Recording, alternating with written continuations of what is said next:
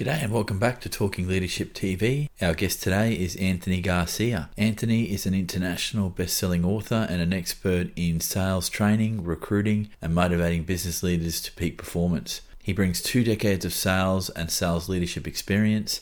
Anthony has achieved top accolades in direct business-to-business and medical sales, and his international best-selling book, Catapulting Commissions, was recognized by the Selling Power magazine as one of the best sales books to read. His thoughts and opinions have been featured in Forbes, Selling Power, Success Magazine, and the New York Weekly. Anthony also hosts Catapulting Commission Sales Talk podcasts, discussing the complacency that robs some people of their full potential and interviewing some of the world's top sales performers and entrepreneurs. He's a highly sought after sales trainer, passionate about unlocking the dormant high performer in every business professional. This was an amazing discussion. I hope you'll enjoy it. But enough from me. I'll hand over to Anthony. Anthony, thank you for your time today, and thank you for talking to me about leadership in the context of leading teams. And before we get into some of the very specific questions here, I want to ask you, what is the importance of successful leadership of teams? That would be part one of this question. And then part two, what's the good and the bad and the ugly around how that works or doesn't work from your travels and your experience, mate? Yeah, well, first of all, thanks for having me on the show. I appreciate the opportunity to spend time with your audience. And speaking on leadership is something that's near and dear to my heart. I've spent nearly 20 years building sales teams or organizations or companies, and I've seen leadership from a micro level to a macro level to an international level. So the importance of leadership and really how you view this, and I'll use a sports analogy, right? I'm from the United States. We have football. You're from a place where rugby is king, right? The manager, the coach, the person that is orchestrating all the moving parts on the field. So when you become a leader, you now become this person that orchestrates all the moving parts. And being a leader is really similar to being a parent. It's selfless, right? When everything is going great, when the numbers are doing well, productivity is high, profits are high, all success goes to the team. When anything goes bad, all challenges, all failures, all mistakes, all oopsies, all coincidences, whatever can be deemed as a negative goes back to you as a leader. And right now, globally, we're seeing employment satisfaction kind of hit like a stagnant point where not as many people are feeling fulfilled by their positions. And that's a direct reflection on the leader. There's a study that was done many years ago. I would say it's almost 15 years ago now. That was done out of, I'm going to butcher it, study done out of the UK. I'm butchering the school name. However, nonetheless, it talked about the power of automation and the future jobs that were going to be automated. And what was really unique about this study is many jobs are susceptible to being automated. The one job that's not is leadership, because you still have to have that ability to influence. So nonetheless, leadership is incredibly important. It's a responsibility to not be taken lightly. And when you are given that power, it's an opportunity to change someone's life, give them a positive experience, help them hit milestones they never thought before. And the second part of that question, right, what's the good, the bad, the ugly about being in leadership? For someone to find value and truly enjoy leadership, you have to really love seeing the people around you succeed at a higher level than you ever could have been. In building corporate sales teams, I was a very good corporate sales rep. I hit many accolades, did a bunch of things, but the sales reps that I managed and the employees that I developed have gone on to significantly surpass my individual accomplishments. And I found more joy in seeing their accomplishments than I did making my own accomplishments. And the challenging part about that, right? And so I don't call it the bad, but the challenging part, if you are a salesperson and you're a high performer, chances are you make more money than your sales manager. And so when you move into that management role, it's not about the money, it's about the development of the people. So you really have to love those people. The bad component or the challenging component with leadership is things are no longer in your hand. absolutely have to trust the people around you to do what they say they're going to do. So if productivity is down, if revenue is down, if employment engagement is down, whatever you're leading is down, you have to trust the people around you to build it up. So for a type A personality likes to have their hands on and everything in this horrible trend of micromanagement, that's a tough part to be in if because you no longer have control. And I got to be honest with you, that took years to be comfortable with without losing my hair, without losing sleepless nights, without feeling like I had to be doing something. It's just having to trust people.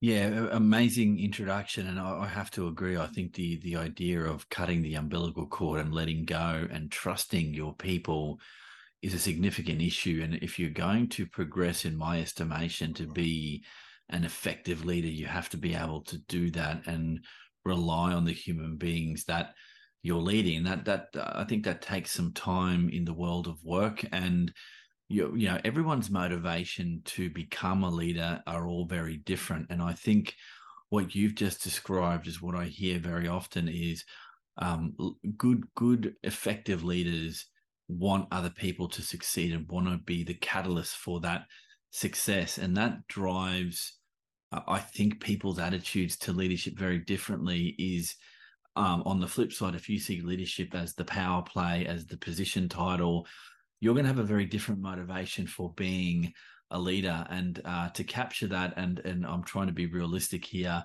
there are very different reasons why people take on leadership roles. Sometimes it's the money, sometimes it's the prestige. Sometimes I think there's a little bit of hubris there that, I spent 20 years in a job. I deserve to go up the ladder and I deserve the power that I get from being there. Most people may not say that out loud, but those leaders exist. They may not be I'll probably try and be diplomatic here, the most effective leaders, but those people exist. I just wanted to ask you a question, just as get a little granular, if we could, about employee engagement and satisfaction in jobs as a result of the pandemic and people reevaluating why they're in the world of work.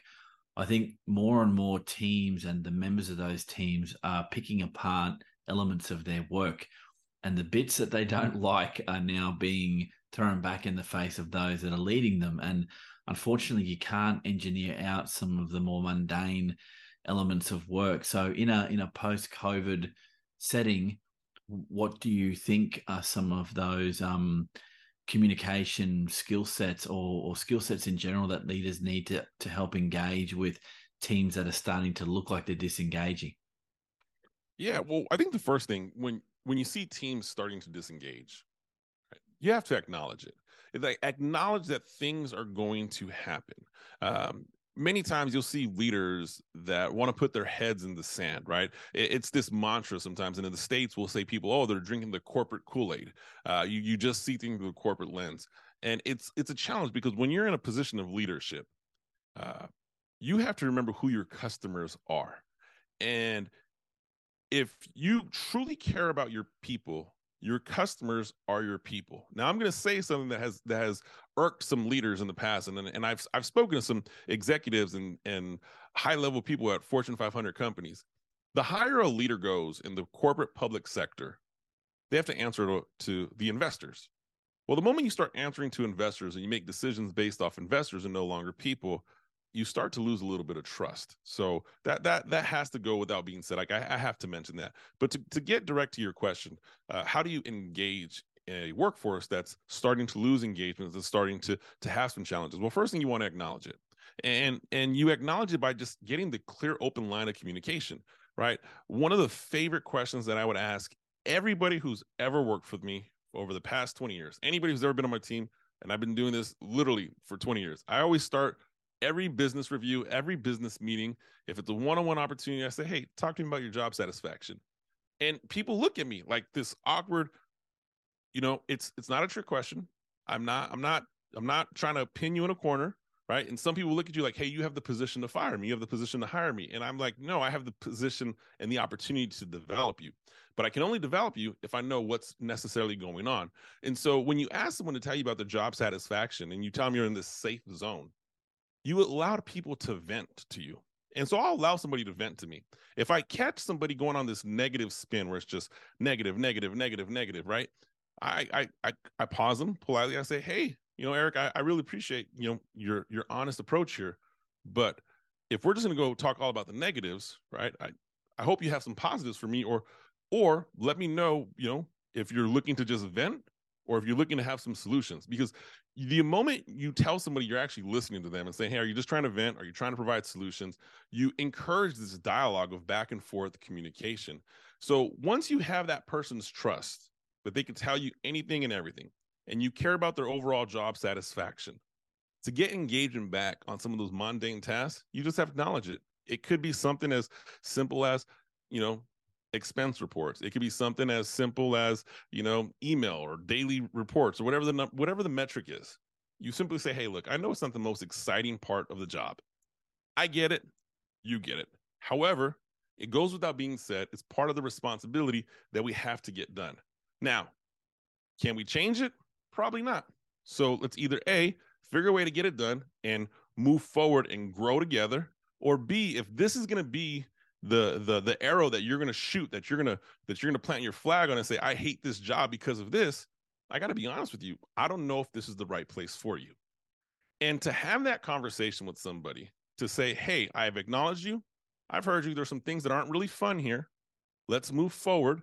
If you have better solutions, I'm open to listening. Doesn't mean I'll implement, but once you've had that conversation, then I've respected my employees and their opinion. Hey, well, this is how we're going, and this is how we're going to move forward. And I need you to get on board, or I don't need you on the team. And having that difficult conversation as a leader, I promise you, if that conversation is executed correctly with trust, respect, and gratitude towards the employee, if you have to get to the end of the conversation and say, then this might not be the place for you, chances are you've already lost that employee. Out of all the years of doing that, I've only had to have that conversation one time. And what do you know? That employee was a bad fit and they were gone. So it really is about just acknowledging it, because I look at my growth as an employee when I worked in corporate. I just wanted someone to hear me.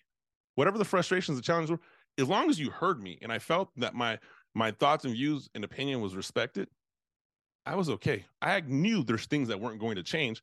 I just wanted to feel like I was part of the team. And that's one of those things that leaders can do is to create this collaborative environment. And the data shows the workforce that's coming up, that's millennials and the next generation, they want to feel part of a team. That's like one of the number one retention tools. So even if you can't make the change, you can make them feel as a part of the team, and you'll start to see engagement creep back up. Yeah, I've read and seen some of that that data that you're talking about, particularly with the new workforce that's coming through on an international level, that being made to feel part of the bigger entity, the business, whatever it is, whether you're in the for profit or not for profit space, people want to have some sense that their contribution is valued or that they're being listened to. If it's that simple, and I think there's some truth to it, but there has to be a cutoff point, like you're talking about, that if you're going to facilitate a difficult conversation, if he or she in the team is not a good fit, then the process of engineering them out of a position with due respect and with some positives to come out of that is always going to be a difficult conversation, because sometimes just things don't mesh together. And the idea of the difficult conversation is what I think you've outlined quite nicely there, that some leaders find that conversation, the setting up of that conversation, excessively difficult. And there's reasons for that. You don't want to make people feel uncomfortable, but if the longevity of your business, the enterprise, is based on the team being coherent, then you've got to have sometimes that conversation. I think that comes out quite strongly in what you've just said. So, Anthony, let me ask you, how do leaders engage people to build successful teams? What's that formula look like? Yeah, well, I think there's multiple parts to it, right? There's 5 or 6 areas that I would say if you want to build a successful team, you have to have all these components, right? You can't be missing any. Like in my opinion, it's either all or none. And the reason I say that is your leadership home is built on pillars. And if these pillars aren't in alignment, then your foundation of your home is going to break. One of them I just kind of alluded to, but it's clear communication, right? If you want to build that successful team, the clear communication that you display as a leader, you have to articulate your vision, your goals, your mission in a fashion that gets people excited to want to work for you. And in doing this clear communication, you also establish an open line of communication going back and forth.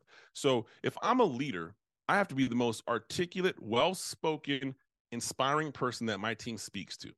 And I that's a flag that I plant when someone tells me, "Hey, what's the key to being a leader?" You have to inspire the people around you. Does this mean that I'm the most motivating, the hoorah, the person that cheers all the time? No, but I know the people who trust me, the people who look up to me, the people who I'm their boss, their manager, their leader, etc. I know how to inspire them. So that comes through the form of clear communication. So that's foundation one. The second foundation is trust, right? And if you do clear communication, and as I said, communication becomes a two-way street, you have to be able to build trust. And establishing that trust amongst your employees, amongst your reportees, is essential. It helps foster open communication. It creates this safe zone, meaning if my employee comes to me and says, "Hey, I'm having a really bad day. The new direction that the company went, I don't like, it's blah, blah, blah, blah, blah." I want that employee to know, we just had this conversation. I heard you. I appreciate you sharing me the feedback, even though it wasn't positive. And that employee has to know that that conversation ends. I no longer take that in the back of my head and be like, "Oh, Bill told me he didn't like the new reports that were coming. Bill's negative. Bill's not the right fit for the company." That's not what it is. It has to be a ability to trust one another. And not only trust communication, but trust goes both ways in doing what you say you're going to do. So as a leader, if I was in a position where someone asked me to do a task and I couldn't do it, I would rather tell them I can't do it. I can't do it in the time you need, as opposed to saying I can do it and not deliver it on time, because you only have so many mess ups, right? As a leader. So if I'm going to say I'm going to do something, I'm going to do it. That establishes so much trust when your employees know if my manager said he's going to do it, he's going to do it. And so that also goes in the relationship of building trust. I think the other foundation is empowerment. You want to be able to delegate responsibilities and empower your people. The ability to develop the next generation of workers is incredibly important. In building a critical team and building this successful team, you always have to look at it through the lens of who's going to replace me. If you're a leader and you're not thinking about who is going to replace me, you're doing an injustice to your people. You should always be developing the next version of you. And that goes through giving responsibilities, giving resources, offering guidance, showing how your employees can grow. I think one of the other foundations that people often forget is recognition and feedback. We live in a day and age where people like to be recognized for their performance. So give recognition when it's worthy. Give feedback. Employees just want to know, how am I doing? I come from a sales background, and one of the things that I've shared with leaders in the sales background is you always have top performers. You always have bottom performers. If you have 100 sales reps, there's going to be a number one. There's going to be a number 100. What separates one from 100? Various things can happen. Quota, like a catastrophic impact to territories, just various different things. Does that mean number 100 is a bad employee?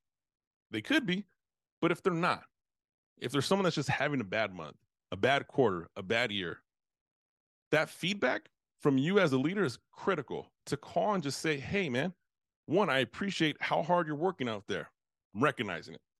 I know things haven't been going really well. You're really going really easy. You haven't hit your numbers. Recognizing it. Just want to share a little feedback with you. Hey, I see how hard you're working, and I appreciate it. Just want to let you know, I do see the positive attitude you maintain. And as long as you have that positive attitude, you're always going to have a place here in my company." That's feedback. You got to recognize and give people feedback. It's easy to do when someone's doing well. To do it when someone's doing bad in a manner that uplifts them, that really calls on critical leadership skills. And the other two areas is kind of goes hand in hand, right? One with the empowering people, right? You want to encourage different thoughts. So I call it innovation, right? I have to encourage people to think outside the norms. My favorite my favorite and least favorite employees, and I say least favorite with a smirk because some of my quote unquote least favorite employees have now become my lifelong best friends. They're people who would challenge me, right? Not in a rude fashion, but just say, hey, I disagree with you. And I think we could do this better. And you sit and it forces you as a leader to say, okay. And I'll tell you what, I've been that guy that's challenged my leader and said, hey, I don't like this. And in some companies, it was frowned upon, right? There's companies where I challenged the leader, and it wasn't too long after me challenging the leader that I wasn't with that company anymore. And you know what? It was for the best. I got to be honest with you, because if you can't accept me challenging you, then quite honestly, you don't belong in that leadership role to begin with. Because as a leader, you want your team to feel comfortable to challenge you. And that's how we grow, both as a company, as a leader, and as an employee. When people have different opinions and it forces creativity, we grow. And the last area I think is a quality leader to build a team. You want to have a level of inclusion and diversity, right? It's 2023 now. Different thoughts, different backgrounds, different opinions, man, they make a better team. And I'll tell you what, when I build and manage teams, I've built and managed teams along the West Coast of the United States, predominantly in the Southern California area. And I had teams with every type of background, every type of religious, race, ethnicity, upbringing, you name it. And man, that diversity within that team made such a dynamic organization. So you definitely want to, like, I know it's a taboo topic, but you have to promote that inclusion and diversity, right? Different perspectives give different solutions to the same problem. Sometimes they're better, sometimes they're equal, sometimes they're not as good, but you'll never know if you're not promoting that. So in my opinion, those are the six main areas to build that team. Yeah, thank you for sharing that. There's a lot of words of wisdom there. The one that I have struggled with in the past is how do you hold a conversation that is respectful when someone could be vehemently opposed to your idea, but offers you a solution to do it better? And then it's that 6 degrees of I'm going to put my damn ego aside and give this a go to see if we can improve. And the what you've brought up is interesting in that when leaders develop, it's a process of spending time in a role. It's a process of challenging yourself against others at a similar level. But I think, yeah, you can grow as a leader by accepting the ideas and input from those that report to you, and where there is a strong disagreement, talking that out and trying to unpack what that means, even if you don't implement the team members' ideas, you've at least had the discussion. Beyond that, if they can't accept it, yeah, you have to make decisions about whether or not you want to be in that team. The other element that you talked about, you'll have your top person out of 100 and the bottom person out of 100, not assuming that the person in that 100th place is doing the wrong thing is a strong signal to all your team members that you can have a bad day, week, month, year, as long as you stay positive and you're trying to achieve for the business, you'll always have a place here. I get that. Human nature being what it is, if you know you're at the bottom run of the team, you want to try to find ways to get better. And I think when you say facilitate a discussion to acknowledge that person's contributions, I think hand in hand with that is here are some strategies you might think about to improve your lot, because it could be that they're just stuck in a rut and they need a bit of a helping hand up. And I think you've outlined quite nicely that that can be done as long as the conversation is there to be had. If you just assume that a person's being lazy and they're not performing, there could be a million other reasons why. That creates a toxic team member, and I think that leads to all sorts of other outcomes that you don't want in that setting. Does that ring true for you, Anthony? Absolutely, 100%. Every person has a story. You never want your employees to feel just like a number. You never want them to feel like I'm only here for the results I produce. Like, you want people to feel like they're part of a team, they're part of the family, that you're vested in their development. No one's perfect. Everyone's going to have a bad day. Everyone's going to have a bad month. Everyone might even have a bad year. I don't even say it might. Everyone will have a bad year. It's how you manage those people when they're having some challenging times that really reflects on you and really helps grow the organization, right? Because we all know that turnover is significantly more expensive. So Yeah, agreed. Anthony, so moving away from the team member back to the leader, what do you see as key leader challenges in that context of leading a team? well, one of them, it's we've talked a little about. You have to manage conflict, right? There's going to be conflict that comes to you as a leader, whether it's conflict amongst your delegates, amongst your peers, amongst your employees. I'm sorry, people who work together on your team. They may have conflict. There may be conflict between you and an employee. There may be conflict. You might be in a position of leadership, but you're not the president of the company, or you're not on the board of directors. And the company says, hey, we're going to go in this direction. And you're in middle management, and your team's like, I hate that direction. And you're the person in the middle, right? There has to be a skill of managing conflict that comes with leadership. You cannot be an effective leader if you cannot manage conflict. And managing conflict isn't strike with an iron fist. Managing conflict isn't having people afraid of you. Managing conflict isn't being the person that no one respects because they know you won't listen to their opinions. Managing conflict is exactly what it is. It's managing conflict in an ability to progress the conversation forward. I think that's a skill that every leader has to have and every leader has to develop. I think, along those lines, you have to be able to balance. There's a balancing between the needs of your team and the needs of the individuals on your team. There's this invincible line of, am I doing the thing that's best for the team? Am I doing the best thing for the individual? And it really becomes this balancing act of knowing when to press the envelope for the greater goods for the team, when to press it for the greater goods of the individual. And when I say the greater goods of the individual, it's not that any individual is above the team or the organization, because I've shared that with every person who's worked for me. Don't ever make me have to make a decision between the team and you, because the team always wins, because that's my job. But if I know I can press an individual, just give them a little push, give them a little more attention, a little bit more love, and they're going to be a better employee on the team, then I'll do that. So there's that challenge of balancing. I think other challenges that leaders face is the ability to change. It's never fun when someone can do something better than you, right? It's definitely, you have to be a confident leader to know that your employees can do something better than you. So you have to be able to adapt. You have to adapt to change in technology, a change in an organizational structure, a change in the environment. So when employees come to you with different changes, or the company has different changes, your ability to adapt is going to be directly reflective upon the people who you lead.